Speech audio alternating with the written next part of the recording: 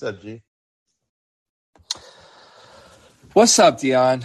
I've been, a little devastated that I'm, a loser after last night. I don't know about you. How do you feel? I'm fine. I mean, you go through these enough, and you just need one, right? Like that's the goal was to get one, and then if you get two, that's like the dream scenario. But they handled business on Sunday, so yesterday was kind of house money. See, your tone has changed, though, Dion. I'm going to invite Larry and X up. Also, I have no idea if you guys can make it. If not, no worries, but feel free to pop up if you want. Cart, what's going on? We'll get to you in just a second. Dion, your tone has changed a ton since pre-series. Dion excuses off rip. Here we go. Scary hours. Let's hear it. Let's hear it, Dion. Let's hear how the stripes had an effect on a young man giving y'all 45 fucking points. Let's hear it. They did not. Let's hear it. They did not. I thought over the course of the playoffs, I call it 16 games. Most of y'all don't know anything about getting to 16. But over the course of 16, your best player is going to win you a handful of those. They have to. Because your role players aren't going to show up. Typically, your best player is going to do that on the road because your role players do not show up on the road. But Ja just had one of those performances. You just got to tip your hat to him. Call 12. I mean, we all know All Lives Matter. Cart does that. But if that's their best punch through two, because I thought we took their best punch in game one and won, and then you get the Ja performance in game two, and they win by 5 in a Scott Foster game. Like, I mean, I don't know. I don't know what to say. Like, how do they win in Chase if that's all they got in Memphis? I mean, how they win in Chase is how they won last night, dog. Ja had 47, 8, and 8. But how does Ja perform on the road, though? I get what you're saying. I do. But, like, when you're 22 years old and you go toe-to-toe with Steph Curry and you outplay him in the stretch run of a game, I don't care if that's at home. If you have 48, like, he dragged that team to victory, and you and I were both collectively clowning him pre-series. Like, and that's why I think your tone has changed, because pre-series you can't tell me you were taking Ja seriously. Now you have to. Not really. I mean, he dropped 47 on 31 shots, and they barely won the game. God! Yeah, I'm not trying to look. It's a young kid. It's his second time in the playoffs. He dropped 47. They won the game. Shout out to him. But this doesn't put any fear in the Warriors' heart whatsoever. And let's talk about the dirty play from last night. I think that was disgusting behavior on the Grizzlies' behalf. On which one? Draymond or Gary Payton? Like the whole first quarter was disgusting behavior. That shit was watching really The Longest Yard all over again. It was really bad. I mean, I didn't have to watch Dylan Brooks play for a basketball game, so if Gary Payton had to be the sacrifice of that, I'm sorry. I don't think you're gonna have to watch Dylan Brooks play the rest of the series. To be honest. The more I watched that replay, the more he did not make any attempt to touch that basketball. And Clay went 5 for 19, shooting 26%. That's not going to happen often. And that actually does happen quite often with Clay nowadays. That could very well happen again. I think Clay's washed. Yeah. Well, I'm not going to say washed, but I mean, that was just bad shot selection, man. Like, he took really stupid shots, and he hasn't been playing well enough to be taking those type of heat checks. So I think he really shot them in the foot. But look, man, once Ja hit that step back three, I'm like, dog, if he's going to hit that shot, there's very little you can actually do. You just tip your cap and you move on to the next game. He had a really great performance, but I would live with him taking those type of shots. But on the night where he hits them, hey, man, what you going to do? Yeah, I think the Clay stuff, if you rewatch the game, he went back to January Clay, where he's taking a lot of shots off the dribble and he's taking a lot of contested looks. Clay doesn't need to do that anymore because now Jordan Poole and Steph are playing. But the real thing that shot us in the foot was JP and Draymond both were in foul trouble like almost immediately and never really got out of it. JP got his 5th foul, I want to say like 2 minutes into the 4th quarter, and just effectively stopped playing defense. That's why he turned into the whirlpool when he was guarding Ja, because like he couldn't get 6. Draymond got his 5th like 2.5 into it. So for Clay, it's more important like the people around him than it is him. If Clay's just going to stand there and take open looks, Clay's going to be able to shoot till he's 50. But if Clay's out there and it's just him and Wiggins and Damian Lee and Looney and these cats, like Clay's in trouble. But I don't think it really matters. Like Ja have a 47. Your tone tells me it matters, Dion. You got a different energy level today. You got that work phone voice on right now. You sound very humble. Maybe because I'm at work.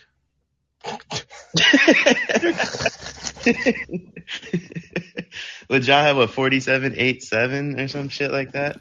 It's a performance, man. You just gotta tip your hat to the kid. But at the end of the day, he did that. They won by 5. I want to say Steph, Clay, and Poole shot like 18% from the 3-point line combined. They were 1 of 16 on uncontested threes. Show me a world where that happens twice. Look, I think this series is pretty simple, right? I think we knew Memphis wouldn't have the type of ball handling on the perimeter to where they could attack the Warriors in a number of ways. And we saw with Ja Morant's usage that he's going to have the ball in his hands. And the Warriors are going to have to live and die with his ability to make tough shots. And he's great enough to be able to have nights like last night. But if I'm the Warriors, I still play the percentages. I still play the fact that Ja has a tendency to be inefficient at times. And if some of those ridiculous-ass shots aren't falling in, then the Grizzlies don't really have a plan B, right? And so, hey, I think that his shooting percentage and his efficiency will correlate with how many games the Grizzlies win this series. But I think the Warriors kind of did what they wanted to do. You know, they were just some minor tweaks I feel like they can make. But they shouldn't have been in that game. The Warriors had no business being in that game. Yeah, that's about as bad as the Warriors can play a basketball game. I don't think it gets much worse. Hang the banner. It's about as bad as it gets. But I do think this has kind of been my whole thing with the Grizzlies start to finish. They're way too fucking emotional.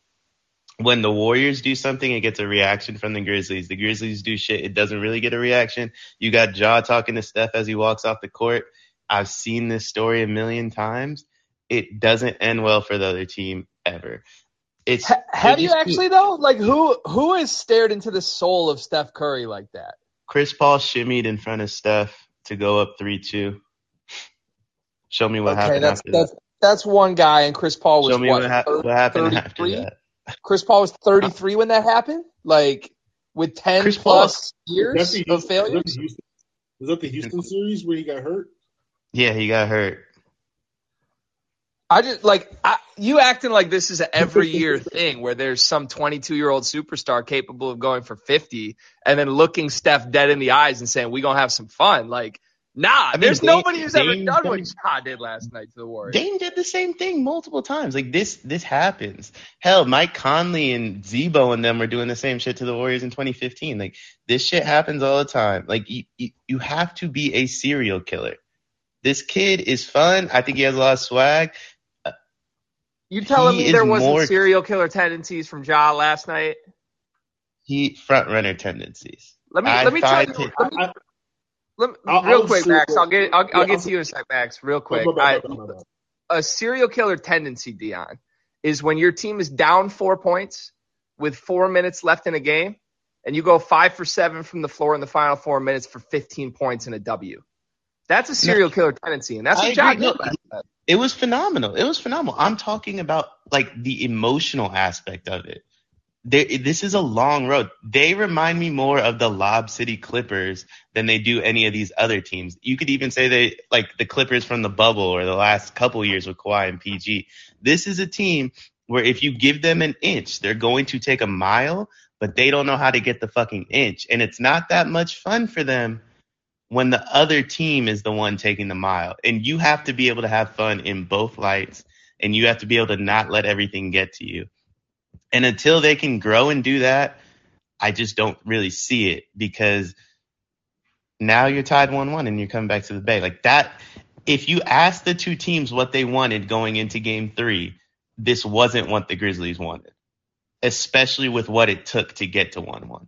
I don't think the Grizzlies would, in their heart of hearts, seriously ever expect to be up 2-0 in this series after home. They might tell people that, but I think they're happy with 1-1 after the way game 1 went, especially. You think they're happy with 1-1 going on the road? I do. After the way game 2 ended, like I said, it's going to be some fun. That's what Josh said. I agree with everything you're saying about like the front runner tendencies, all that bullshit, fake tough guys. Like that's Dylan Brooks. That might be Desmond Bane. Jaren Jackson can't stay on a basketball court for 15 minutes, let alone 40 in the playoffs. But, like, I want to be very clear. Ja Morant is fucking different. And I don't know how you call him a front runner, fake tough guy, whatever you want to call him after last night. Like, I have a new respect for that man. Max, we've been muting you, like, over and over and over again. What do you got? Yeah, I just wanted to say we know the Warriors are going to win the series. I don't think that's really in doubt. It's a lot closer. This series has been as competitive and as close as I thought it might be. Even though I was told it would be a sweep, but I don't see how the Warriors win a game in Phoenix, and I think that's the main point. Like they look like a different team when they play on the road. Like it doesn't matter whether it's in Denver or FedEx Forum. Like I get they got the first game win, but they had to scratch and claw to get that. They obviously lost yesterday. Like, I mean, both of these teams, like Phoenix and Golden State, are going to be in the Western Conference Finals, but I don't see how the Warriors get a game in Phoenix, and that's kind of what they have to do to win that series. So, I mean, that's pretty much the bottom line here. Like, this will be a fun series. Like, the Warriors will pull it out, but they're not winning a game in the Valley. How many teams look the same on the road as they do at home, Max? I mean, the Bucks looked great in Boston last year. This year, they looked great in Boston. They just got dogged by 30. Yeah, but they looked. They just got dogged by 30. They won a game in Boston. So did the Warriors. The Warriors won a game in Memphis. You won 1 point. Okay. 1 point win. Okay. That's why, like y'all. Okay. Y'all are big on the road. Like lost. They won a game in Memphis. They won a game in Memphis, and the Bucks won a game in Boston. What's the difference? Hey, when it comes to mole victories, the fucking Bucks are up 2-0. You know what I'm saying? Yeah. Come on, what are we talking about? Do the Bucks get extra games because they won by 13? The Bucks had a convincing win in Boston, and then they got dogged. The Warriors they got clapped up. The Warriors have not played a convincing win. Have not had a convincing win on the road in the playoffs yet, and they were average on the road all year. Like the Bucks got clapped up by 30 yesterday. Look, all right, let's move on. Can we agree? Can we agree that the Warriors? Can we agree that the Warriors haven't played a good game yet this series? Yeah, I think we got. I think so. I disagree. Actually, X. The first game, given what happened to Draymond, I think was fine. Yeah. What? All I'm trying to say is, I don't think we've seen the Warriors' best effort yet. And I think we saw the Grizzlies' best effort based on how they can attack Golden State. We saw the peak of that last night, and the Grizzlies had a chance of losing that game. And so what I'm saying is that if we see the Warriors actually put their best foot forward, I think there's still a gap between the two teams. So I think that's why ultimately the Warriors will win. I agree. Look, Ja has completely changed my mind. He's beyond reproach. He's great. I do still think there's some flaws in this game, but he's great enough to overcome them in one game sample sizes. I'm just not willing to say that those flaws have gone away, and I think those flaws are part of the reason why they lose. Because he's still quite as kept. He's still fucking awful on defense. And I mean, even his coach, you saw his body language when he gave up that wide open 3 to Steph on the switch because he didn't know what he was doing in pick and roll. Like, it's things like that when the margin is that tight in the playoffs, he's great on offense, but when he takes up the table on defense, it's going to rear its ugly head. Grizzlies in 7. Fuck Dion. I hope you're right, because honestly, it's bullying at this point. No team should be allowed to have this level of longevity of success. Y'all lost in the play-in last year. Okay. 5 finals in the last, Y'all lost in the play-in. Y'all lost in the play-in last year. I'd rather lose in the play-in than win in that shit. It's a clown show tournament. You clown Weezy's team for losing in the play-in all the time. That's because he's excited for it. He was screaming, talking about "see you in April" to S and shit. The fuck is a play-in, dog? So, do we actually feel like last night was dirty from Memphis versus just like trying to reassert themselves physically after the Draymond shit? I think it's both. I think it's both. So I don't think anything. I do want to say this. Like, I feel like a lot of Warriors fans have been like trying to pretend that Dillon Brooks had intent on that play. I don't think there's a shot in the world where he had intent on that play. I don't think Xavier Tillman had intent on his play either. I don't think both of Xavier Tillman's plays, my bad, because the Steph one too. But I do think there was I do think the Steph screen was extremely dirty. I thought obviously the play on GP2 was extremely dirty. Like, just let him get the 2 points. Let him get, but I mean, it is what it is, dude. Like, it is what it is. Which screen are you talking about on Curry? There was I want to say there was 4 or 5 minutes left in the first quarter, and Xavier, it got called a moving screen, and they went the other way. You're not talking about the one that Brandon Clark set, right? That was moving screen, or is that a different one? I don't know who said it, to be honest. I can't remember, but Steph had to go get his hand bandaged up, I want to say. That's all I remember. And he slid into him, and they banged knees, and Steph had blood on his left kneecap for the rest of the game. Which is no big deal. The Warriors knew what they were getting into. I think they all even spoke about it prior to the game. The Dillon Brooks play bothers the hell out of me, just because you gotta kind of feel bad for Gary Payton. I mean, I'm not saying I wish that one happened to somebody else, but that dude went from probably gonna make the full MLE to maybe a minimum contract, depending on the severity of the injury. I don't know. Kind of just stinks. I do want to say, too, in terms of Gary Payton, I don't think he really makes a difference in this series, but the Phoenix series, that's the one where I think the Warriors really, really feel the loss of him. Dion, that's asinine. Gary Payton's the only player with a chance of even staying in front of John Morant. He clearly makes a difference in this series. Yes, but I can live with, if you're going to tell me Ja's going to make 6 threes and shoot 47 and score 47 points, I can live with that. Now you go to the Phoenix series, and the people that Booker and CP are kicking out to, I just find are much better. So I don't mind overhelping on Ja as much as I mind overhelping in the Phoenix series. But the thing is, like you saw last night, the Warriors can't really trap Ja because none of the players that are defending him when he's being trapped are capable. So he just cutting right through the fucking double team, and it's pointless. But if you had Gary Payton out there as one of the 2 defenders that was trapping him, now you could get the ball to the bums. Well, they're not bums. Dillon Brooks is a bum. To the other bums on the perimeter, and I think the series is much easier. So I think him not being out there makes it a lot tougher to guard him, which makes you more liable to, give up games like you did last night. Maybe. I think it's harder for them to switch it in-game, because Kerr is one of the worst in-game adjustment coaches I've ever seen in my life. You go into a game and the game plan stays the same, whether Draymond gets ejected or Draymond plays, it doesn't matter. So I think that's why it's tougher. I have a hard time believing Wiggins and Draymond can't blitz Ja a few times. We saw it. We saw spurts of it, and I think there was a point where they were up 10 and they blitzed Ja, and the Warriors got 3 straight turnovers and cut the lead to 4 on dunks, and then the Grizzlies called timeout in the third quarter too. So I do think they can do it, but our coaching really, really, really does stink. So it's one of those things where you're liable to give a star player 47 points because you're not going to change anything. You're going to sag off. You're going to let him get ahead of steam, and then he's going to get whatever he wants because you can't stay in front of him from 10 feet away, especially if he's hitting threes like that. So, I mean, it is what it is. You have to be able to make in-game adjustments, and we can't. It's also fucking Gary Payton. I get he's been doing good in his 15 minutes a game, whatever he's been playing. I don't really know. But it's also fucking Gary Payton. Are we really going to say that this injury is going to swing the series like that? It's fucking Gary Payton second.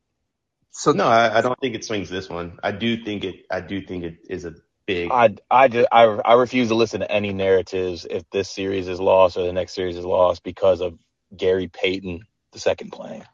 Look, Carter, I know you haven't watched meaningful games by your favorite team in over 2 decades. I'm just saying. In the playoffs, when the margins are razor thin, yes, a spot role player who can do one thing really well does make a huge difference. So, Carter, you're talking out of your ass. I love you, though. And he does more than one thing well. Like, he shoots 40+% on corner threes and he's really fucking athletic. Like, he's not like some liability offensively either. Damn near about to be an all-star, like A. Wiggins. Because Car leads me to my next point about the Warriors, which first of all, I agree with you, Car. It's Gary fucking Payton. But second of all, I think Otto Porter and Andrew Wiggins fucking stink. And I get Wiggins was an all-star. He has to be one of the worst all-stars in a very long time in this league. And I get he's in the Warriors system, and he probably looked great in the regular season. But, like, bruh, him and Otto Porter were on some bullshit last night and really have been the whole series.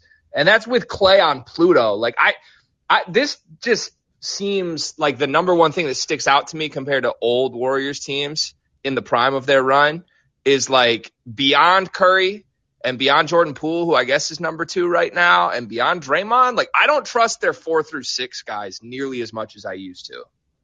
What? Are you talking about the KD teams or like the 16 like and 15? The actual death lineup teams, right? Like, you had like at least Iguodala's out there doing shit and is a solid defender. Like, I don't trust Wiggins or Porter at all right now. Yeah, I mean, I'm not huge on Otto right now. He's like lost his shot, which is basically all he has. Nigga's name is Otto. Let's just end the conversation there. I thought Wiggins was the best player on the Warriors last night. Like, and I really, really, really didn't think it was close at all. Like, I didn't think it was close at all. Every time the Grizzlies got up big, it was Wiggins that got a bucket. He had 9 rebounds. I mean, it's not like he got dogged by Ja, but like so did the rest of the whole fucking team. Four players on the Warriors had 9 rebounds. He shot 6 for 16 and missed 6 open threes, wide open threes. Yeah, the whole fucking team missed open threes. They shot 18% from the 3-point line at one point in the game. I don't know what it finished at, but at one point in the game, they were 1 of 18 on uncontested threes. The whole fucking team missed open threes. I didn't think Steph was good at all. I think he was a little uncharacteristically wild. Jordan Poole was really fucking good, but when you are in foul trouble the whole game, what does it fucking matter? Draymond obviously missed the first quarter. Klay stunk. I really did think Wiggins was the best player on the court last night, at least for us. Which, bro, for like 5, you're talking about that 1 5-minute stretch. You gotta relax, bro. But that's the only reason we were in the game. Like, every time the Grizzlies got a lead, it was Wiggins that got us back in the game. Like, the game could have got real fucking ugly if Wiggins didn't do what he did. Come on, dog. I mean, it also could have got real ugly if Curry didn't hit those big ones down the stretch. But too. Steph's your best player. He's your best fucking player. You just told me Wiggins was the best player last night. He was the best player last night. Steph is the best player. Dion, don't make me agree with Carter, please. That's not a good place to be. And you're forcing me to agree with Carter, and it feels disgusting. I'm just being honest. Like, Steph wasn't good last night. None of the rest of the players Wiggins was fucking ass. Actually ass. Besides that dunk. I didn't think he was that bad. This is relative to the role on the team for what it's worth, but I do think if you can get that Wiggins performance every single game with him being willing to bang down low, use his athleticism and get a bunch of rebounds, specifically the offensive ones, and tipping balls out and whatnot, But if you get that performance and then you just get slightly above average Steph performance, Klay just shoots average from the 3-point line, and Jordan Poole doesn't get in foul trouble, I mean, those 3 things feel a lot more realistic than the performance like Wiggins has put on realistically throughout the playoffs. So I don't know. My dog Klay needs some self-awareness. For real. He needs a little bit of reality check. You can't always be that guy forever. Everyone has that come to whatever you want to call it moment. Sometimes you just got to reel it back in. That man's shot selection last night was something. Some wild ass shit for real. He was Jordan Poole couldn't be like more important to the success of Klay Thompson with where Klay Thompson's game's at right now. But more importantly than his shot selection, Klay's finished on defense. He's got nothing left on that end of the floor. Yo, shout out Zaire Williams, bro. That motherfucker shoot. True, yeah. Can we spend some time? Can he actually shoot? That's an honest question. Or did he just get hot last night? Last night he could shoot. You know what I'm saying? And he was hitting threes on the move, which I did not think he was capable of. So I think he was a big reason why Memphis won that game. Low key. Role players shoot well at home. Yeah, I 100% did not think Zaire could shoot at all. So I kept being shocked every time those shots went in. But, yeah, he was really good last night. Can we spend some airtime on a team that actually might make the finals and talk about Boston? Please. Yeah, let's pivot. Let's go to that series. I'm kicking myself from a betting perspective. I don't know if the Break the Bank guys feel the same or feel differently here, but I'm kicking myself that I didn't mortgage Celtics last night pregame. Like, sometimes I feel like the NBA playoffs can be pretty obvious, and when two teams are similarly talented situationally, if you got a home team down 0-1, they're winning game 2, and they're usually winning it pretty comfortably. And especially without Chris Middleton, like, I suckered myself into Bucks +5 last night.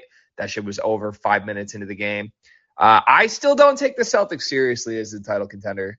And I'm fine to go in depth on that with you guys because I feel like I'm in the minority there. But they were great last night. What do you think, Max? Do you have the Celtics as the team to beat in the East right now? So here's the thing. I like Milwaukee, I think can definitely pull it out. But I think when Boston's playing in that gear where everyone's focused, I don't think they're as emotional as Memphis, but I think they do, to Dion's kind of point earlier, they do have some emotional tendencies, but I like the way they respond against Milwaukee. And I really am not sold on Philadelphia coming out of their series with Miami. I think Boston and Miami would be an interesting Eastern Conference final, but I think if that were the situation presented to me, I would say Boston. I don't know if this rest that Lowry's getting is because of just rest or he's actually hurt. So I think I like Boston. Out of Milwaukee, Miami and Philadelphia, if they get past the Bucks. But obviously you can't count out Giannis. It's only 1-1, so we don't know. But I think that when they got, even though like you said, it's at home, they're gonna respond again harder. Memphis did the same thing. I don't know, man. I think Boston, this might be their year, or as close to their year as any other in their last. I want Larry and X's thoughts on the Celtics. I'm still so torn, man. Tatum's obviously incredible. Brown's awesome. When they have the full complement of role players, if Marcus Smart's healthy, they're tough, man. I just, for some reason, I can't get there. One, with Tatum as a number one guy on a title team, and just with their history the last 5 years anyway. I don't trust them to actually get through the East. I think their defense is world class, and I think that's going to keep them in any series. My issue is that, against a good defensive team, I don't trust Derek White. I don't trust Marcus Smart as much as Marcus Smart trusts Marcus Smart. And if they, dissolve back into the ISO heavy ball, again, like Morant, I think Tatum is great enough to have games where he can carry the team offensively. But against the right defense, if they're settling for just a bunch of contested, hand in their face, long jumpers, I think that's where the Celtics can falter. So I do think their upside is championship caliber. I just don't know if I trust him to achieve that level night in and night out. You know what I'm saying? And I think this series would be a lot different if Middleton were out there. So I think they probably beat the Bucks, but I think Middleton probably does make a huge difference because it makes the Bucks a lot easier to defend without him out there.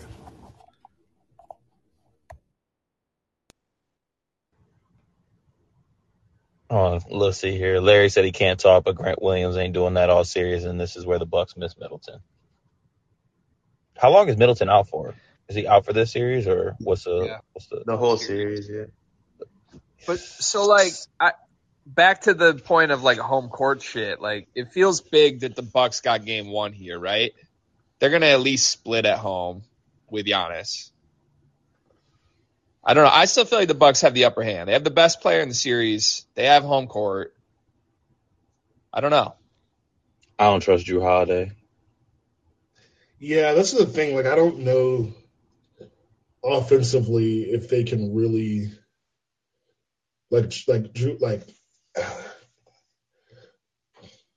yeah, it's tough. I think Boston can give you more on offense. They're both two good defensive teams. Giannis can win you some games by himself, but like that's going to be a tough ask. Drew's pretty phenomenal at home, though. He stinks. He's not very good on the road. He's a role player, but Drew's pretty phenomenal in Milwaukee.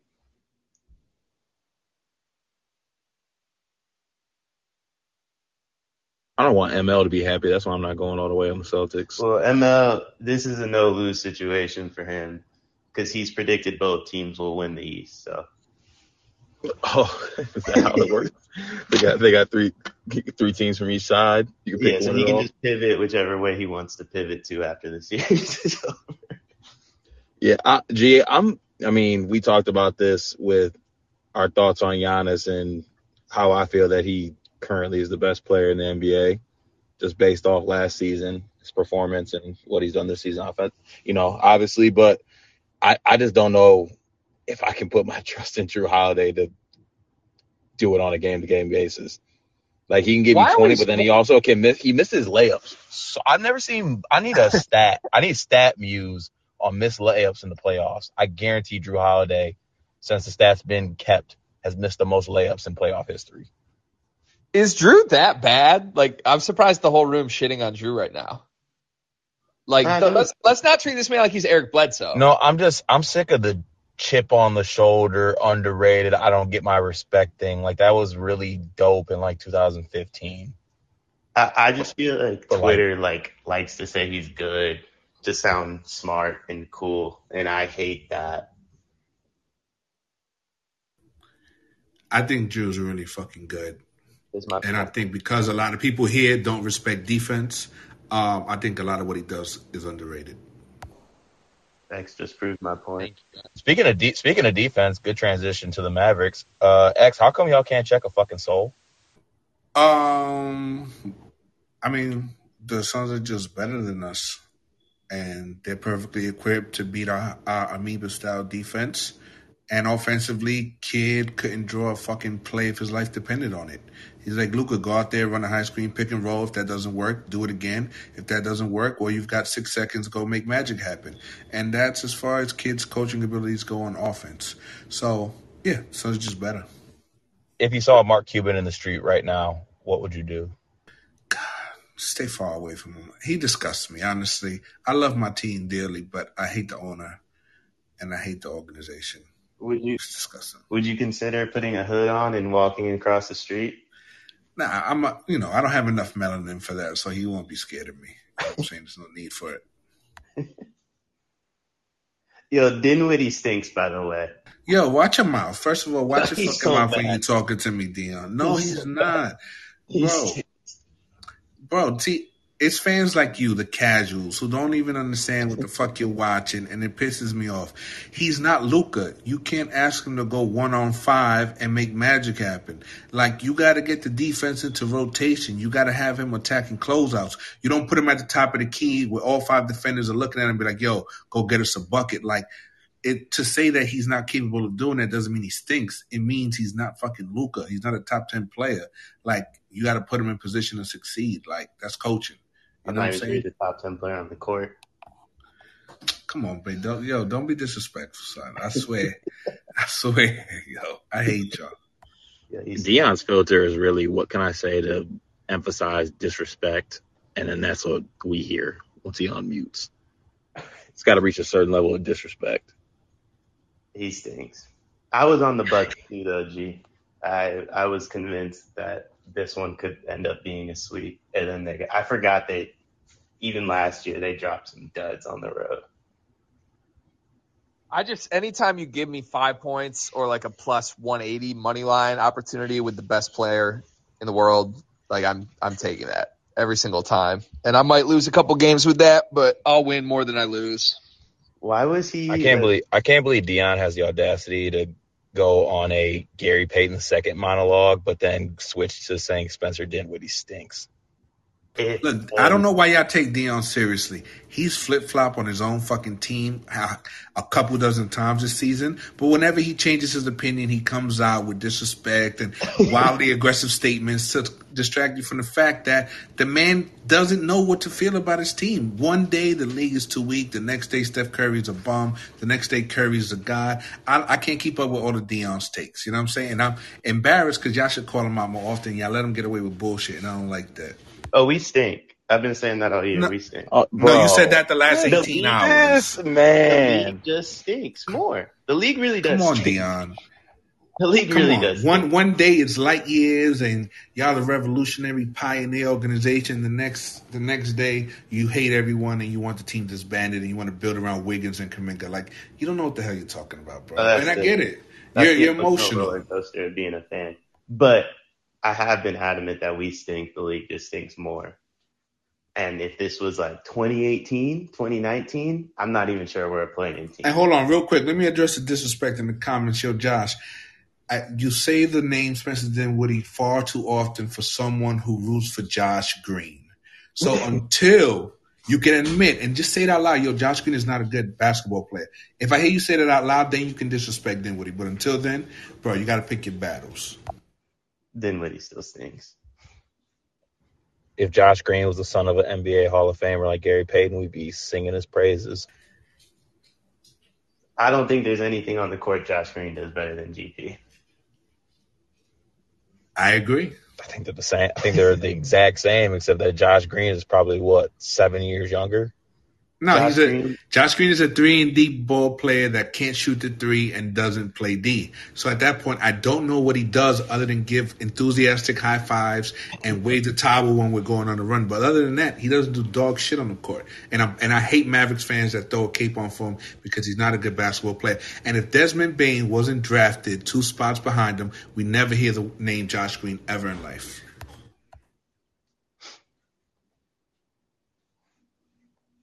I'm protecting my peace and refusing to talk about Josh Green or Gary Payton anymore. That's fine. Deion, can we address maybe the most slanderous thing that you tweeted last night during the Warriors game? What's that? You're not sure off the top of your head on this one? There were a few options. Was it the Steph is playing like he's white comment? Correct. He was. Could you elaborate on that for me, please? He was playing pussy. He honestly got punked, in my opinion. And he settled for layups because he was afraid to shoot. I don't know what that was. He let them blitz him off the pick and rolls. I can't believe that shit. He's been getting blitzed his whole fucking career, and he was out there looking like it's his first time ever seeing a trap. I hate when he does the offhand pass, that little left-hand pass. Tillman stole it. It was 68-61. Tillman stole it and put him up 9, and we had to call timeout. Yeah, bro, that was the first. Wasn't that like the fucking second quarter? Third quarter. Bro, you really don't deserve Steph or to be a Warriors fan. You don't deserve anything, to be honest. Because I can't believe you out here complaining about what Steph Curry's doing. Like, he just didn't play well because he didn't sleep in his Egyptian cotton covers and with a glass of warm tea from Aisha in the morning. He had to sleep in the hotel room, and he stunk. That's Steph Curry on the road. Steph Curry, the man with the NBA record consecutive road wins in a playoff series. 24 or some shit like that. Doesn't play well on the road. He stunk last night though. It's okay. Like it's really okay to hold your team accountable. You don't have to root for like mid. You don't have to sit around here and be happy just because bro, you only hold a certain amount accountable. And it's on a day-to-day basis, like X said. You don't have to argue that Miles Bridges deserves a max. You don't have to do that. You can be realistic. I straight up, like, it's not my wallet, so what does it matter? We're already $1 million over the luxury tax. Like, Lacob's going to be paying an arena amount for the luxury tax probably for the next few years. But it's absolutely asinine to me that Jordan Poole's getting ready to get the 25% max this offseason. That's one of the more ridiculous things. Hey, you shut your mouth about my favorite player in the NBA, Dion. He deserves everything that's coming toward him. He went 1 for 6 last night from 3 and couldn't stop fucking hacking. Congrats. Yeah. The best thing any Michigan State player did on the court last night was take a pregame photo. Congratulations. No, the elbow to win being Draymond was huge for the Grizzlies. And a win. Yeah, you get a win on both sides, Cart. Congratulations again. Hang the banner. X, does Jalen Brunson get a max this offseason? God, Jalen Brunson, he is who we thought he was, at least who I admitted he was. Bro, he's going to get swallowed up, paused by long athletic defenders. And we're going to pay him 5 years, $125 million, and it's going to be fucking disgusting, honestly. I like him. Right, he's a second-round pick. He defied the odds. He's a little guy that plays well, and he's gotten better each year. But if he's your second-best player, you're not winning dog shit, and that's why the Mavs have no chance against the Suns, because he's our second-best player, and he's just not good enough. And that's okay to admit.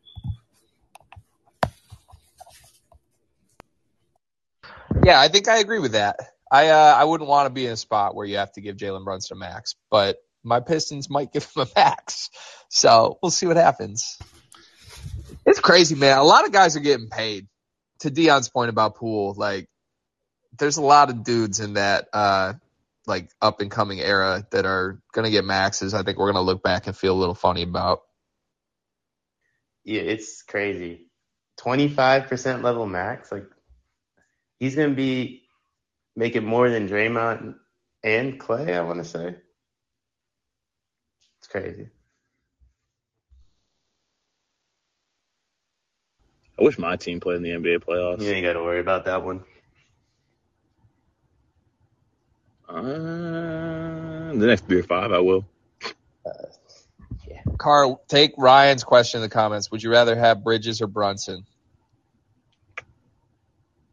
Like, can I get a little backdrop? Am I the Pistons? Yeah, be the Pistons GM. Who would you rather have?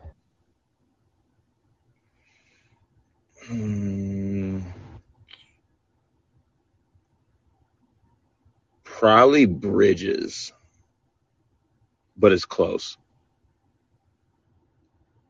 Because I think Bridges can get better. I feel like Brunson, this is the best version of Brunson. Do either one of them get, like, remotely close to being worth a max better? No. But that's the state of the fucking NBA. Every year someone's going to get a max contract from some team. Some team is going to pay that. But, like, if the Hornets gave Bridges a max, it's much different than if the Pistons give Bridges a max. Are you speaking, like, because the Hornets are going to have other maxes to pay out, or would it? Because they don't really have. I mean, I guess their only choice would be to let him walk, but, like, their choice is let him walk or give him the max. You guys sign a trade. Hold on, Greg, can you remove Rob from the chat? This man just said draft Jaden fucking Ivey, sir. Sir. Speak on it, Cart. Tell the people our stand. What, right-handed Killian?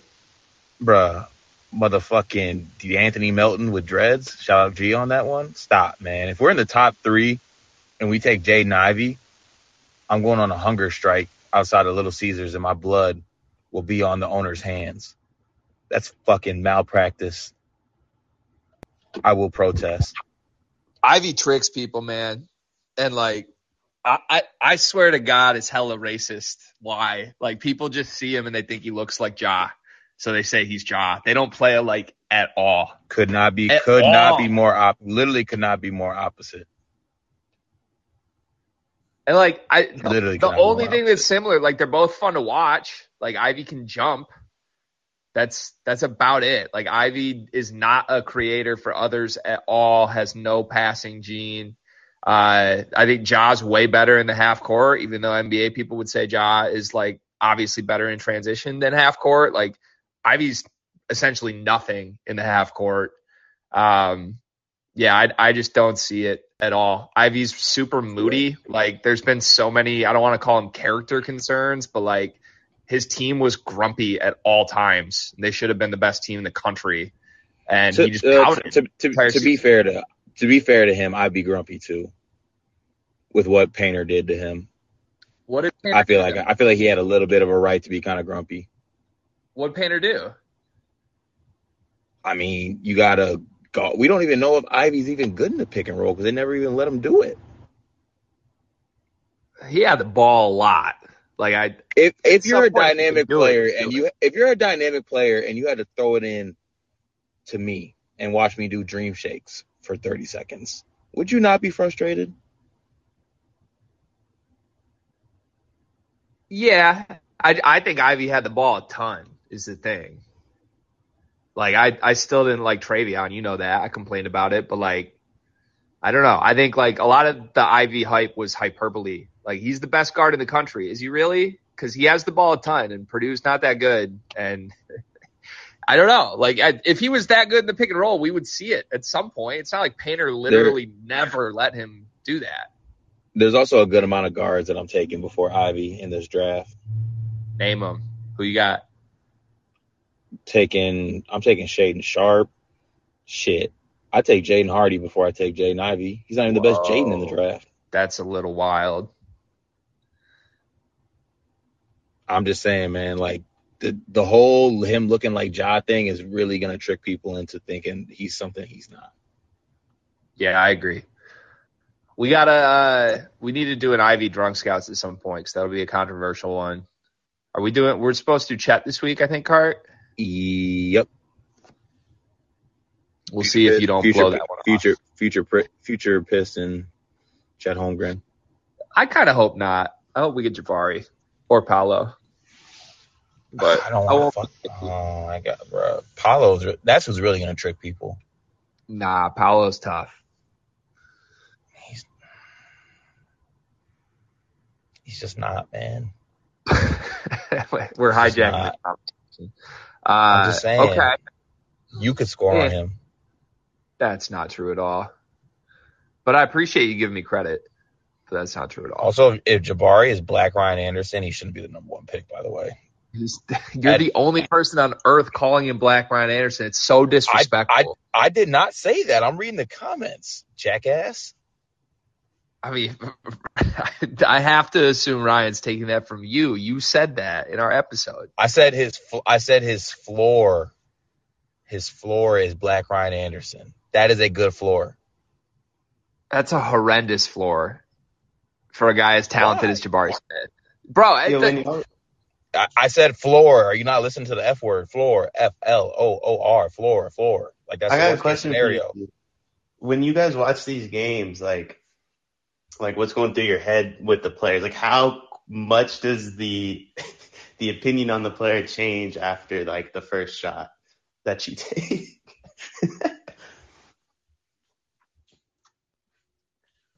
I ain't gonna lie. Probably halfway through, like, I start getting pretty out of control, which probably is where the Black Ryan Anderson floor came from. But Ryan Anderson thing's fucking crazy, dog. Like, why? At worst, he's a knockdown shooter who's 6'10". I watched you guys drunk scout. I didn't think he looked that good in that game. Oh, I thought that was a great game by him. I also remember watching that game live. Jabari does hella like face up, like triple threat, like put the ball on the floor, shoot over people. Ryan Anderson has none of that at all. I mean, the Ryan Anderson disrespect's wild. That's what I'm saying. Why are we acting like Ryan Anderson is just an absolute bump? Compared to Jabari Smith, he is. The floor, Gregory. It's a disrespectful as hell floor. I'm telling you. Oh my God. You about to be defining the word floor to me like I don't understand what that means. That's so ridiculous. What's Chet Holmgren's floor? What's Jeff Holmgren's floor? You just call him Jeff Holmgren? Malay's a Michigan fan. His opinion doesn't count. But like, you guys watched that game and saw a star in Jabari? Yes. I saw a really, really, really, really, really like high-end role player. I saw maybe like a Chris Middleton type stuff. Bro, Dion, you should never ever step foot in a front office ever because you are all over the place. Yeah. I just think I saw that game said role player. A lot of what he did was like off creation from others. I think I'd have to rewatch it, Junk Scouts, but there was probably like 3 or 4 times when he scored 25 where he went like ones with somebody. That was like kind of my takeaway. But he's a phenomenal defender, and he's a knockdown catch and shoot guy, and he's like really tall, pretty good around the basket. But like, yeah. Every time he got a touch, it was just handing the ball and get out of the way. He did a ton of ISO shit. I thought he had a ton of catch and shoot, which isn't a knock on him. Like, you got to play. Dion didn't watch it. I did. That's all I know. I bet against Auburn that game too. To be honest, man, I was kind of sick rewatching it. I remember vividly where I was. Reese is saying his ceiling is Jaren Jackson, and I think his ceiling is so much higher than that. Like, I really think Jabari could be a special wing scorer, which is like the prototype guy that teams win championships around. Like, a bigger Jason Tatum is legitimately a possibility with him. Dude, his handle is not that. That's what pissed me off. Now I remember. Tatum's wasn't in college either, Cart. Like, yes, Jabari has Tatum has always had like that type of tight handle. Like, Jabari's scoring, catching it, disrespect. Like, he's catching it, jab stepping. Like, he's got like 1 or 2 dribbles, but Jason Tatum's actually like can line you up, square you up, and piece you up with his dribble. Like, Jabari's not doing that. I think Jabari can like 1 or 2 dribbles, so he's like a lot of catch and shoot stuff, Cart. No, Dion, I'm saying. I hate Dion so much. When you say Jason Tatum, do you mean like a ceiling, like an unrealistic ceiling that might happen, but also might not, right? Listen, I want y'all to remember this because, like, the thing is, it sounds crazy to say the summer before they hit the draft, but, like, Tatum as a prospect was significantly behind where Jabari Smith is. And, like, Tatum's incredible, but if Jabari Smith hits, he's a better player in the NBA than Jason Tatum is, and he might not hit. That's also wrong, by the way. It's not wrong. It's not wrong at all. Jabari's farther along than when Tatum was in college? If Jason Tatum was in this draft, the highest he gets selected is 4th, and that's a maybe. If Jason Tatum's in this draft, he's the 1st overall pick, Greg. Stop. Bruh. Like, the Celtics went down and comfortably got him. He wasn't even on the level of Lonzo Ball and Markelle Fultz. And that draft was not viewed as a killer draft. He was on that level. Like, looking back, he is, but this is the revisionist shit that we do. Like, once a player hits, it's easy to be like, oh, no one can ever be that good. But, like, every fucking year there's 2 to 3 guys who end up being that good. And this draft is maybe the highest quality draft that we've had in 7+ years at the top. If I remember correctly, though, and someone can tell me I'm wrong if so, but wasn't like Jason Tatum considered for the number 1 pick with that? I mean, it wasn't necessarily like Markelle Fultz is clear and by far the best player. Like, we're going to take Markelle Fultz. Like, there was questions with him. There was questions with Lonzo. Like, Jason Tatum was in the conversation for the number 1 pick. Just like Jabari Smith is in the conversation for the number 1 pick this year. Greg is both right and woefully wrong. To your point, Tatum... Hold on, X, you're underwater. All right, is this any better? No. It's getting worse and worse every time you mute and unmute.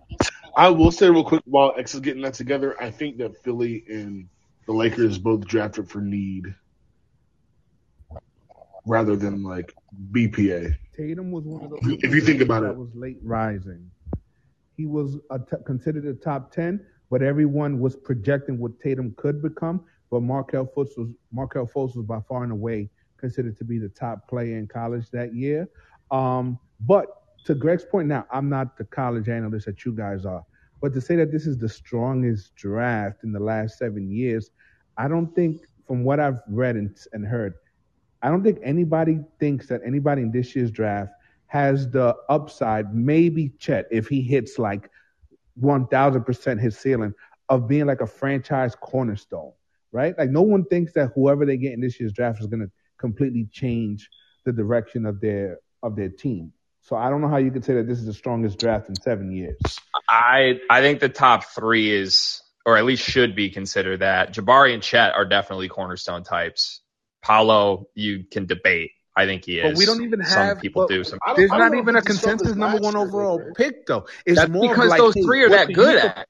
That's because there's arguments for each of the three being 1A in a loaded draft class. What's it like? But are any of them a Zion or an AD or a player like that who people are like, look, if you get him, your franchise is on the up and up?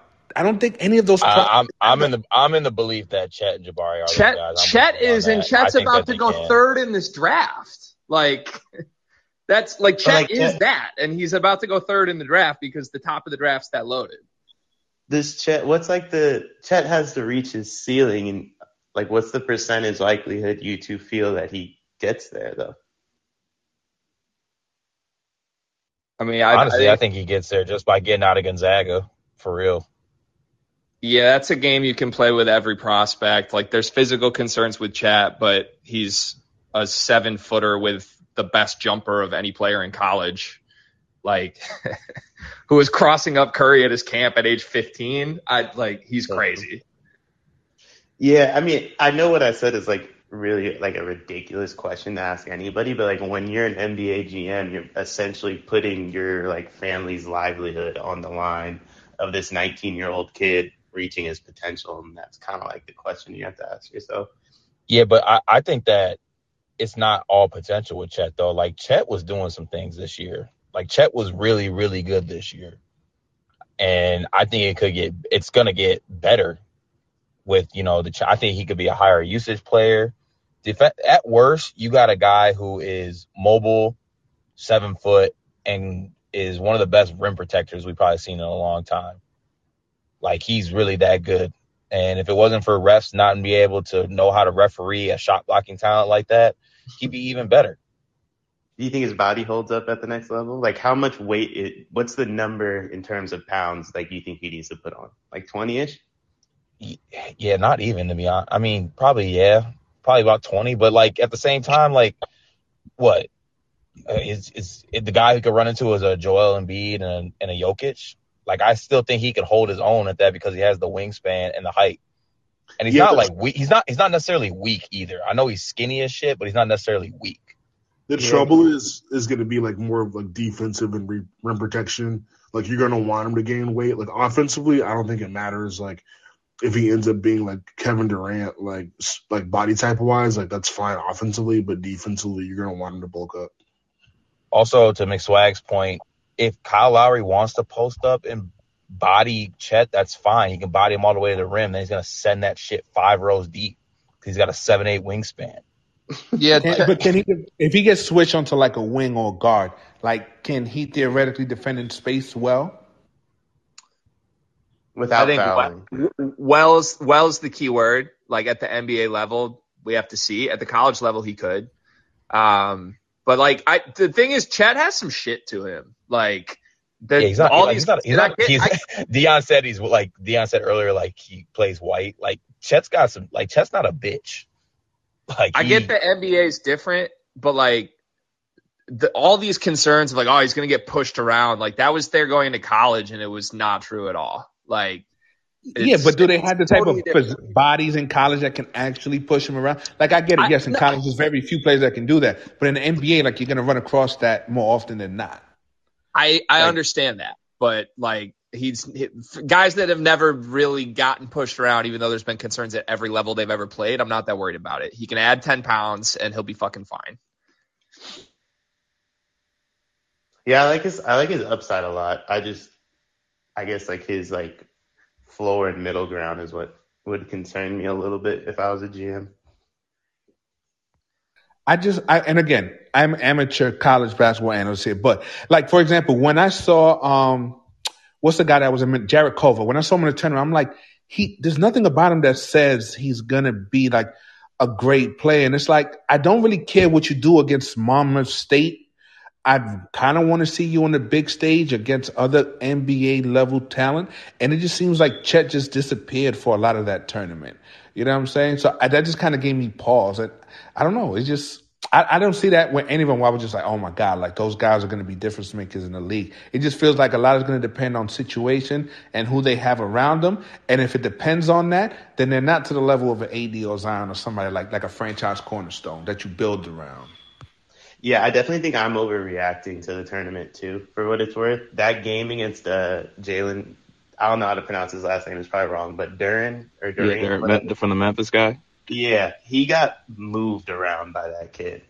And that's another top 10 pick, right? Like maybe even higher than that. So like I would say lottery. I don't know about top 10. That one gave me a little pause. It's like a fellow lottery pick, like Max said, kind of just moving you around at will. And that him and Paolo are like the two closest dudes in college basketball to having like an NBA body. So yeah, that one gave me a little pause. Yeah, for me personally, I know a lot of people don't do this, but I know you want to put a lot of stock into the NCAA tournament, but I like to look at the whole season, the whole sample size, just because you can get tricked in the NCAA tournament. Like, guys will play good for 6 games and put themselves in a lottery. Then you end up with a Malachi Richardson or a DJ Wilson. Like, I don't know. It goes both ways. Yeah, he had 4 blocks in that game also. Like, Duran did move a couple times, but I don't know. Great question for you.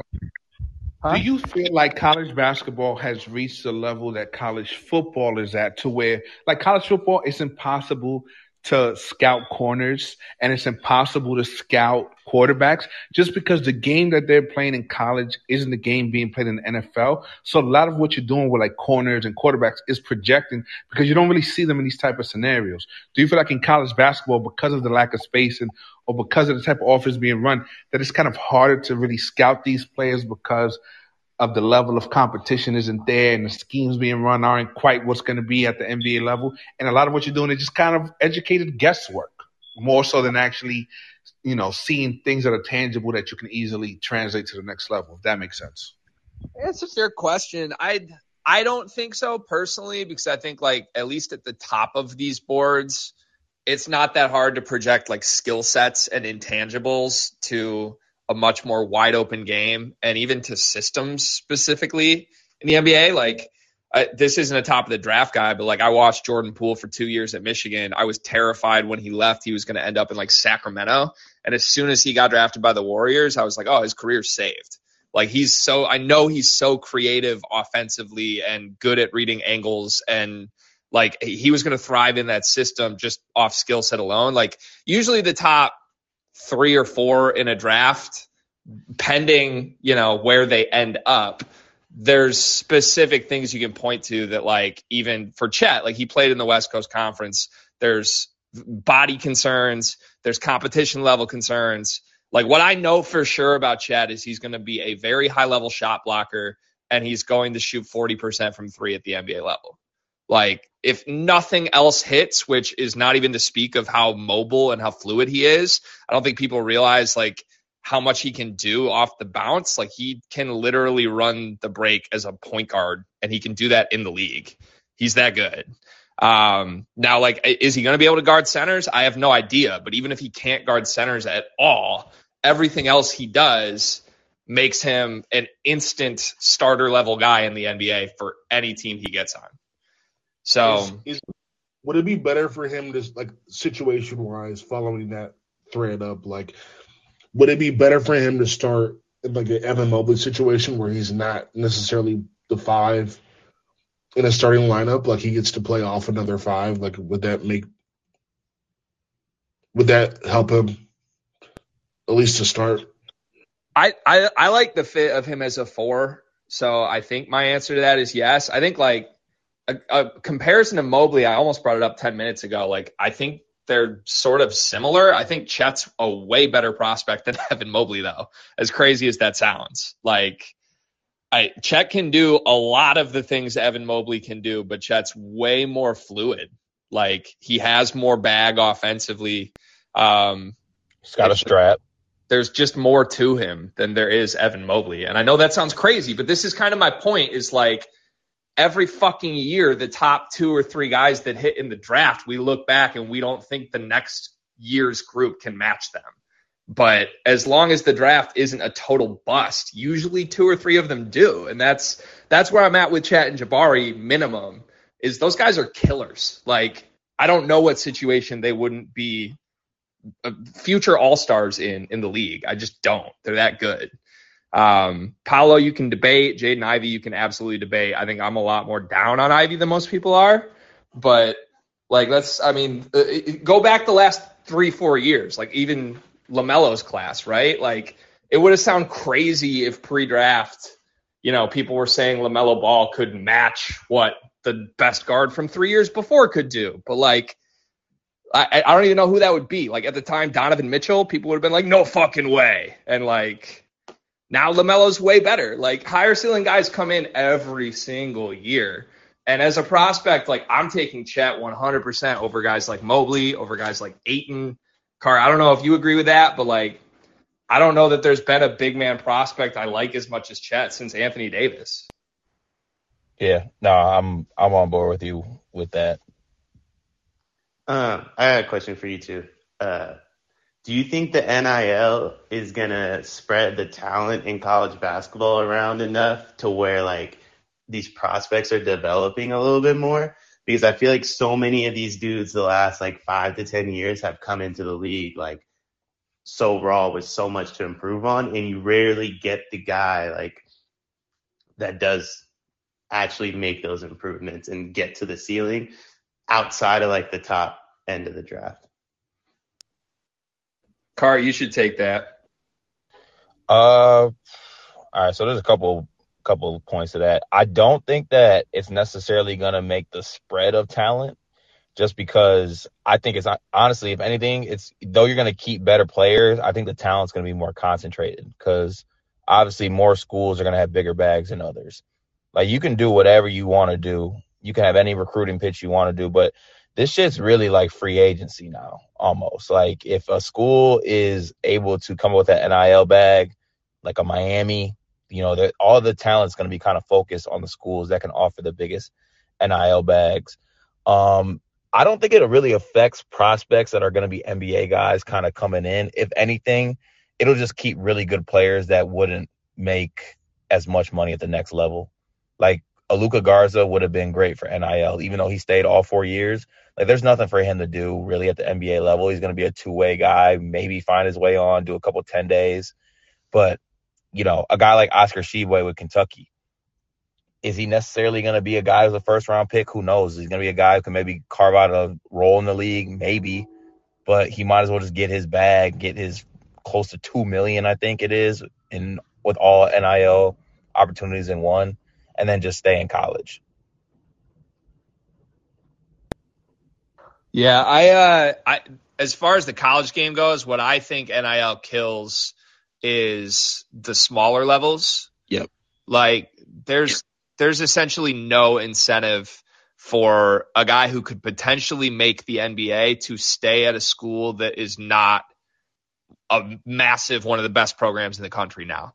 Like, if you are a star at one of the smaller levels, you're instantly going to be recruited by schools that will pay you $200,000 or more to go play another year in college at a school with more exposure. And I don't know what that does to the game. Like, as a fan of a power conference school, I don't mind that. But even at the power level, like, there's schools that aren't as well prepared to enter into that type of thing. Like, Michigan's running into it with admissions issues right now. Michigan State's running into it because their coach just straight up doesn't want to play that game. Like, they're going to fall behind North Carolina and Kansas and Duke and institutions that, quite frankly, have been doing this under the table for a while now anyway, but now it's the Wild West and there's no regulation of it. And it's fun. Like it's a really entertaining time to be a college basketball fan, but it only benefits to me the bigger name kids. So like the guys that are going to end up making an impact in the NBA, those are the ones to me that will kind of sort of shine and get more spotlight in college, even if that means they hang around a little longer before taking their talent to the next step.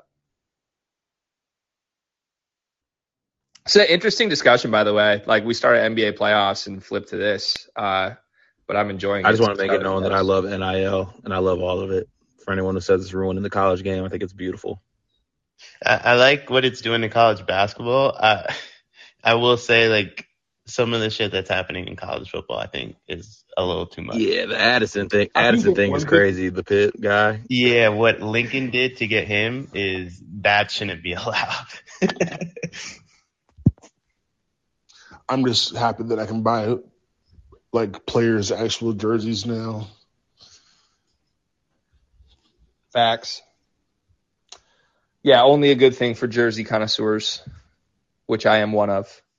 All right, we went long today, but thanks, y'all. That was fun. Appreciate everybody listening. This was the Multiplicity Morning Show. I don't think I even said that at the top. We do this every Tuesday, Wednesday, Thursday morning. Everybody on stage is typically someone you'll see frequently on this show. So open invite. We'll probably do NBA playoff stuff again tomorrow. If anybody wants to roll back through, feel free. And Dion, we got to ice up, man. Warriors got to get right. I'm nervous. Thanks, Larry. Thanks for showing up.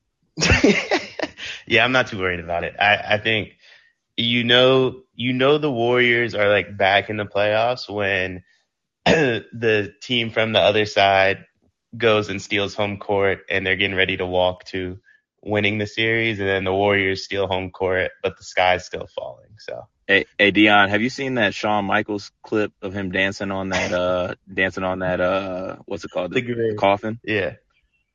Yeah, just know I already got the Photoshop ready. Cart, can you quickly it's in the files.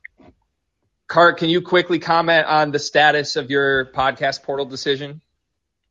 Yeah, decision coming tonight. I got a full kind of statement on it coming out, but it was a fun process. I'm not gonna lie to you. I enjoyed it. I enjoy being loved. I enjoy the grind and looking at other places. So decision coming tonight, though. I think I'm at peace with it and ready to move forward. A lot of speculation that you blowing off our award show recording last night could, have implications on your future decision. Do you want to comment on that? I just had to sneak in one last official visit, last minute type thing. Got it. All right. Well, I hope you remain. Sleepers Media Nation really wants you to stay, big fella. So we'll see. Stay tuned. Appreciate y'all. We'll be back tomorrow sometime in the morning and or lunch doing more of this. We'll see y'all tomorrow.